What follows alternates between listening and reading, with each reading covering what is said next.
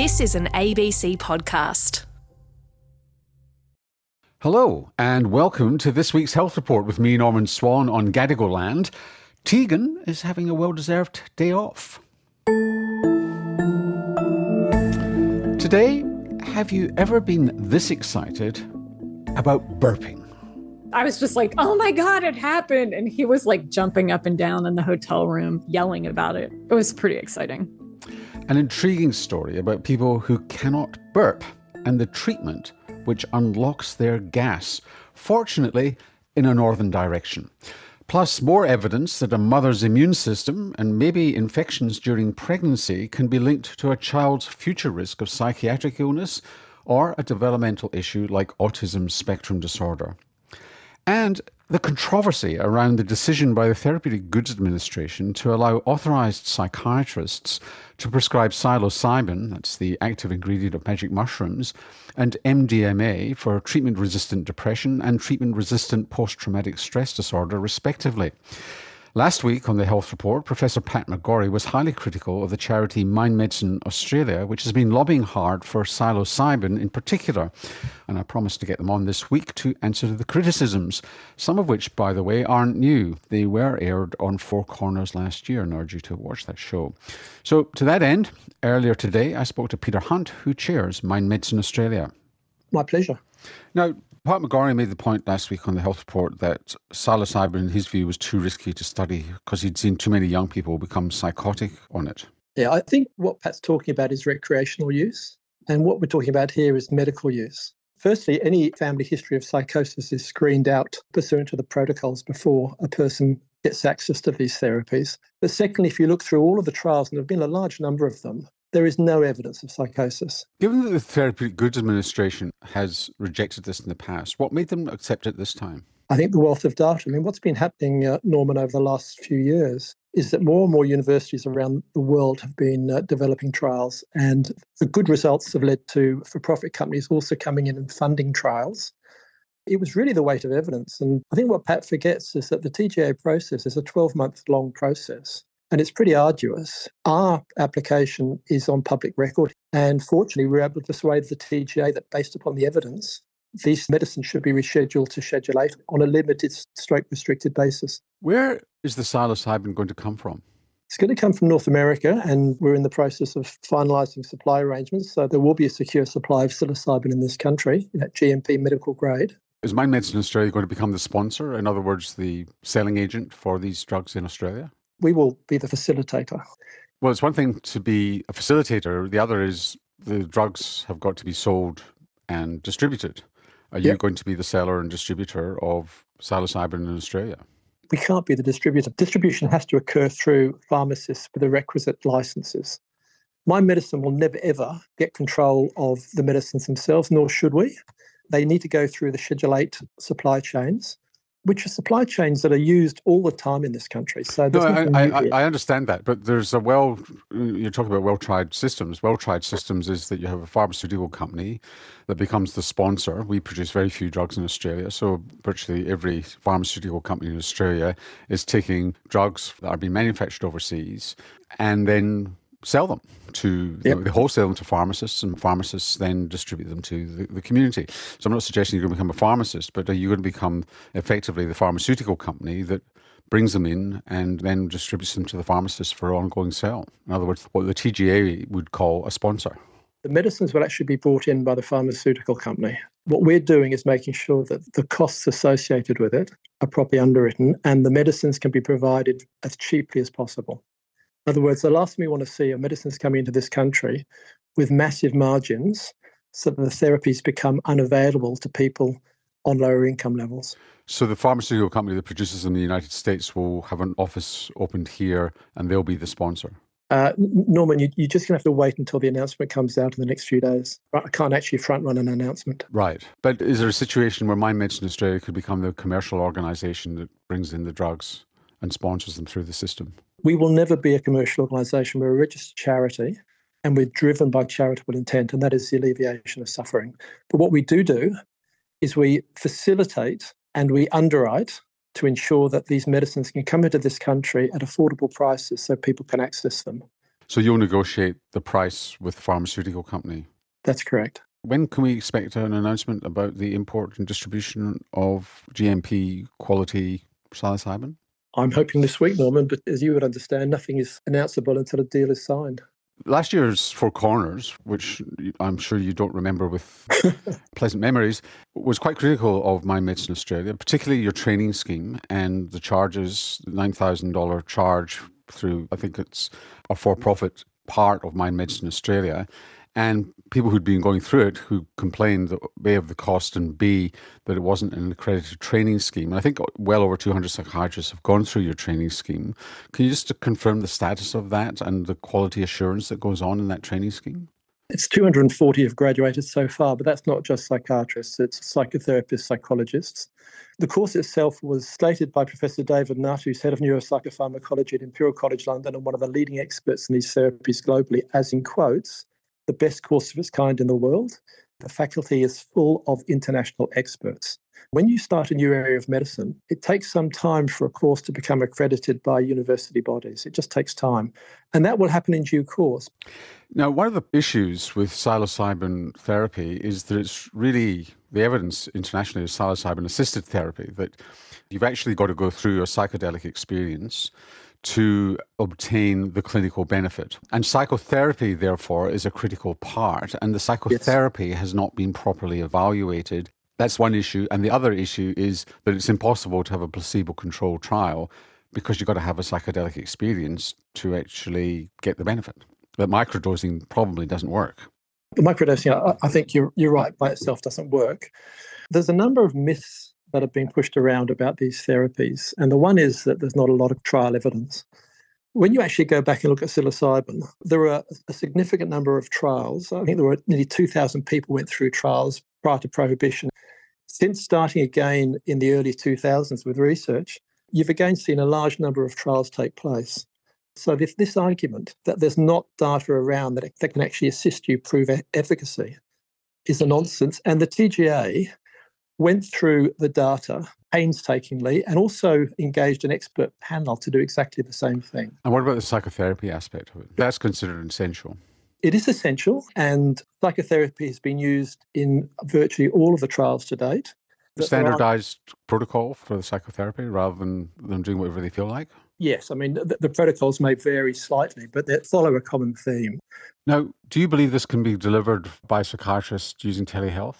You know, I don't pretend to be a clinician, so all I can do is talk to psychiatrists and get their views. And what they tell me is that they think that the screening process can be done through telehealth. So you'll see if you can qualify for treatment-resistant depression, but the actual treatment itself by the psychiatrist needs to be face-to-face. Absolutely. It has to be done in a medically controlled environment with two therapists in the room at all times. Are you worried, just finally, that this could open the floodgates? No, because it won't open the floodgates. What we are talking about doing is sponsoring a university to establish a registry to get real-time information back from psychiatrists and their patients about how they're going with the treatments. But I don't think it's going to start in a big way. It'll start slowly and cautiously and then expand based upon results. Peter Hunt, thanks very much for joining us on the Health Report. My pleasure. Peter Hunt is chair of Mind Medicine Australia, and you can hear my interview with Professor Pat McGorry on last week's Health Report podcast. For many years now, there's been a suspicion that a risk factor for schizophrenia is that your mother had a viral infection during pregnancy. Alongside that, there's increasing interest in the role of the immune system in brain development and a growing list of mental health and developmental issues that are related. Well, a new study from Sweden has strengthened the evidence from bipolar disorder to the autism spectrum to self-harm. The lead author was Joseph Eisung, a psychiatrist and clinical neuroscientist at the Karolinska Institutet in Stockholm, who, when I spoke to him this morning, told me more about where the evidence came from before he undertook his study, which actually covered more than 40 years. The evidence comes from preclinical studies mainly. So in animals? In animals, where immune activation during gestation can affect neurobehavioral, neurophysiological, neuroanatomical outcomes in the offspring.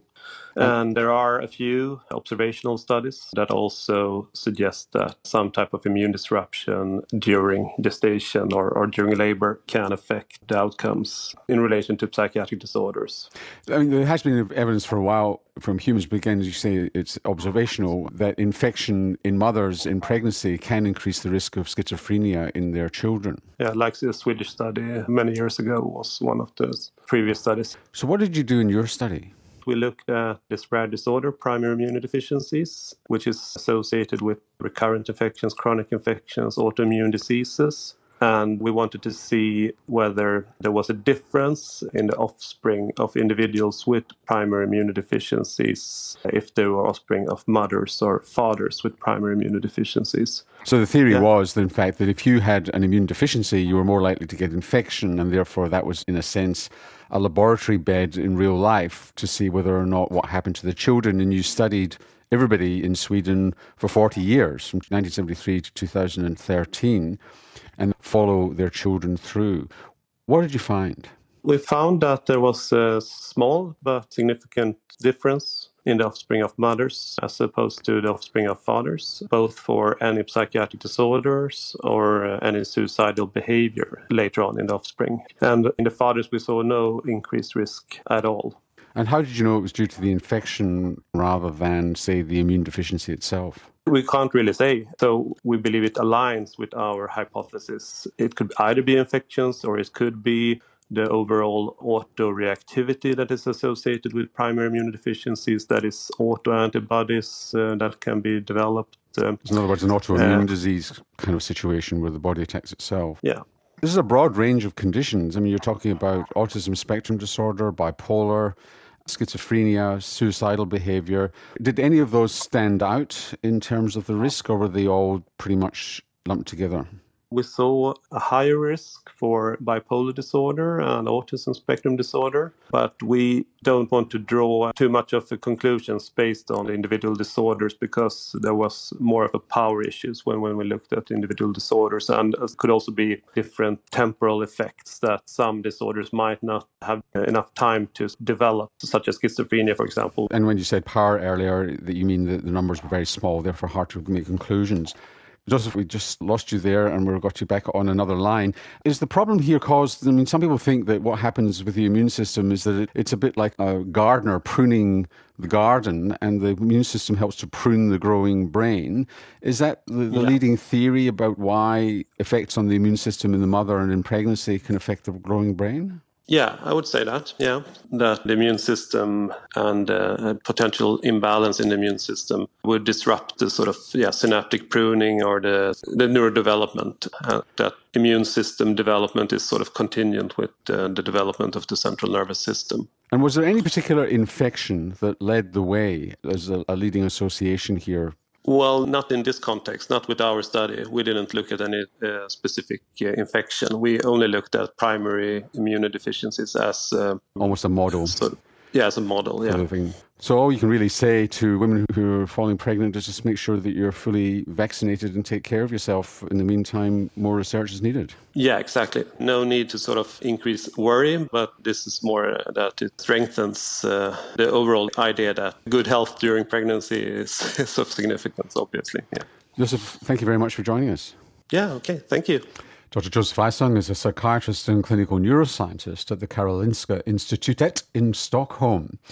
Now, I'm sure many of you have been told, don't bother searching for your symptoms on the internet. Dr. Google isn't always a reliable source of medical advice. But with me in the studio is Health Report producer Shelby Trainer, who's got a contradiction to that story. Yeah, well, I was wondering first, Norman, have you ever Googled your symptoms on the internet? That's a secret that will die with me. And maybe die because I got the wrong advice from Dr. Google. Well, I spoke to a community who actually didn't just find answers on the internet, they found a cure. Amy's parents knew something strange was going on with their daughter not long after she was born. Basically, every time they would feed me, I would just cry and cry and cry until I threw up. She was a fussy eater, slow to put on weight, and no matter what they tried, they couldn't get her to burp. When you're a kid, you don't really realize that you can't burp other people can kind of make themselves burp as like a party trick and you can't. And that's just like your normal. For me and for most people, I think it gets really bad when you hit that age where you start drinking alcohol, especially beer, just give you a lot of stomach and upper GI gas. And I think that was probably when I realized, like, hey, I'm just not burping. Like, I never burp. The inability to burp wasn't Amy's only symptom. I'd feel full easily when I would eat. So you'd kind of eat half a meal and you just feel full and want to stop. Or if I'd eat the wrong thing, I'd feel nauseous or vaguely nauseous. I felt sort of nauseous most of the time. She also felt a pressure in her upper stomach and her chest that sometimes escalated to a sharp pain. And then the dinosaur noises are kind of famous. So you just get this feeling of like the air bouncing up and down in your throat. And it makes these kind of frog or dinosaur noises that can get kind of loud. And if you're in a quiet room, can be pretty embarrassing. Amy had gone back and forth to doctors for years without an answer. And so after a particularly uncomfortable experience with a fizzy drink, she turned to the internet. So I remember laying on the couch, like hyper salivating and feeling awful, and Googling my symptoms, and I found the Reddit group. Reddit is a network of communities called subreddits, where people can share anything from news to celebrity gossip to their unresolved medical mysteries. The subreddit Amy had stumbled upon was called No Burp, where dozens of people were sharing their experiences with Amy's exact symptoms. It was a lot of people saying, lay down flat, that helps. And people had some different kind of self-help things they'd tried. Once I kind of got what I was going to get from that group, I just kind of quit going there and sort of forgot about it until the psychologist told me about the podcast she heard. Amy went to see a psychologist for treatment of medical anxiety. She was worried her symptoms would make it impossible for her to do the necessary prep for a colonoscopy. She actually had heard a podcast about this no burp condition, and she was like, I don't think this is a psychological problem. This is an actual problem that's recognized. In the years since Amy last checked in on the No Burp Reddit thread, her condition had been given a name: retrograde cricopharyngeal dysfunction, or RCPD. I was just like, I cannot believe this. 50 years of people telling me I'm crazy and making this up. And here it is, it has a name. So the first thing I did is I texted my husband and I was like, hey, that thing where I can't burp? It actually is a real thing. It has a name and they can treat it by Botoxing your esophagus. And he just immediately responded in all caps, do it, with like 10 exclamation points. The man who gave the condition its name is Dr. Robert Bastian, who had become something of a celebrity in the Reddit community. I am a tertiary care laryngologist, voice-swallowing airway, and so I think I've run into lots and lots of different, very unusual things. And when I was first contacted about this, I had never heard of it and never seen a patient to my knowledge. Burping is a normal human function. I would imagine many of your listeners would say, well, I don't really burp that much. But if they pay attention, they'll discover they burp more than they think they do. When a person can't burp, they progressively kind of pump themselves full. The esophagus becomes stretched because it's full of air that can't be released upwards. The air goes down into the stomach. Now the stomach becomes overly full of air. Then the air eventually passes into the small intestine and into the large intestine. And finally, it's in the descending colon. And so every part of the GI tract is stretched and overfilled with air, and that is the source of every symptom. Dr. Bastian's first experience with this condition was in 2015. A man emailed him desperate for answers. He'd never been able to burp, and despite having undergone a battery of tests, he still didn't have a diagnosis or a solution. Dr. Bastian had one more proposal. He should get Botox injected into his esophagus. My thinking at that time is that it would be a diagnostic test. I wanted to prove that the issue was that his upper esophageal sphincter wouldn't let go to let him burp. I kind of remember thinking to myself, if this works, then his permanent solution will be a surgical solution. It'll be a myotomy, a surgical procedure in which you divide the ring-like muscle and turn it from an O into a U. Dr. Bastian's original theory was that the Botox would wear off in 3 to 6 months, and the symptoms, including the inability to burp, would return. So surgery would be necessary for long-term results. To my surprise, he and several other of the early group seemed to continue burping after 6 months. And I thought, well, how can that be? It's not yet known what causes RCPD, but one suggestion is that it's a failure very early on for the person to learn how to burp. It's unclear whether it's genetic or simply a physical anomaly. How do you explain that a person who's 18 or 30 or even 60 who says, I've never, ever been able to burp to my memory, how would you explain that a single injection of a medication that is only going to last for 3 to 6 months, how would you explain that that fixes the problem? But I can't fathom how that could be unless there's a learning component or a sort of physical response. I called Bastian immediately and was like, hey, can I do a consult? I'm coming into town. Amy travelled 10 hours to Chicago to receive the Botox injection. It can be injected into the muscle through the side of the neck, but most of Dr. Bastian's patients receive it under anaesthesia via the mouth. The Botox is injected into the cricopharyngeal muscle, and within a few days, the burps begin. So the first one actually happened the night after I got Botox, which is like really fast. Most people don't get it that fast. But my husband and I were in the hotel room. We'd driven halfway home that night. And when it happened, I was just like, oh my God, it happened. And he was like jumping up and down in the hotel room, like yelling about it. It was pretty exciting. You want to see how you can harness those burps. So you're looking for a head position or a lowering of the larynx, like when you yawn, and you figure out what can I do to make these burps that are going to happen, no matter what I do, it's going to happen. But what can I do to make that burp happen faster, louder, bigger? So what's the story in Australia? RCPD is being treated by a handful of specialists here. One of them is Sydney doctor Santosh Sanagapali.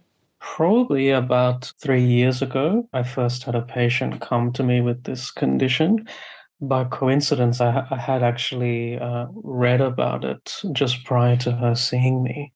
She was very excited to hear that I had actually heard of the disorder because I think she'd seen multiple specialists in the past who had sort of dismissed her and didn't believe that there was anything wrong with her. Dr. Sanagapali has adopted a manometry test to confirm the diagnosis of RCPD rather than just going off self-reported symptoms. This esophageal manometry is a test where we measure the pressures within the esophagus using a little probe that we put down into the stomach. And I basically challenge these patients by giving them something that would be really hard for them to drink, which is a fizzy drink. Normally when we drink fizzy drinks, we burp a lot. And in these patients, it becomes very clear what's happening because we see a huge buildup of pressure in their esophagus. And the special muscle at the top of the esophagus called the cricopharyngeus, we can see during the manometry test, it doesn't relax and open up, which is what happens in normal people, which allows them to burp. Dr. Bastian, however, doesn't undertake any diagnostic tests, which he admits might be controversial to some. If you need to design the manometry to prove the diagnosis, but you have this ironclad syndromic diagnosis already, in other words, do I need a fancy photometer to tell me that this wall in front of me is green. The first many hundred people that I treated had undergone everything known to man, but none of them received a diagnosis, and yet all of them were easily diagnosed using the diagnostic syndrome. To prove it manometrically is very lovely, and it's quite important for people to do that, to add to the literature so that the understanding of other doctors is deeper. But for the individual patient, I think it's quite optional. But again, that will be a source of ongoing discussion. I do understand why he's averse to doing diagnostic tests, but I think it is important to do it and to make sure that it's not something else that's mimicking the condition as well. Some of the symptoms of RCPD can overlap with other conditions, and it can be difficult for even patients themselves to pinpoint what's going wrong. The experience of being dismissed by doctors only adds to the stress. I did not get Botox treatment until I was 50 years old. So by the time I got treated, I had so many different layers of anxiety about the whole thing. It has been over a year since Amy received the Botox injection, and she's still burping. By Dr. Bastian's standards, she's considered cured. I am amazed at how little gas regular people have because they just burp it out when it happens. I am way more comfortable. My clothes fit better. I've gotten way more adventurous about what I eat. My life is definitely better. For many people, they avoid searching their symptoms on the internet for good reason. With just a couple of clicks, a tickle in the throat can turn terminal. But for the no-burpers out there, Googling their symptoms has gotten them treatment they might never have had. Dr. Sanagopali says it shows the positive potential of the internet. The story is also humbling for medical practitioners that we don't know everything and there are always new things to be discovered and new things to learn about. I love the idea that people can find a thing that is rare and unusual and unknown and then go take it to their physician. And I always say, find a physician who will listen to you and who won't blow you off. Yeah, I just think doctors are often not comfortable admitting they don't know and, trying things out. So what was really amazing to me is that this first doctor said, you know what? I've never heard of that, but I've got this Botox treatment. Let's try it out.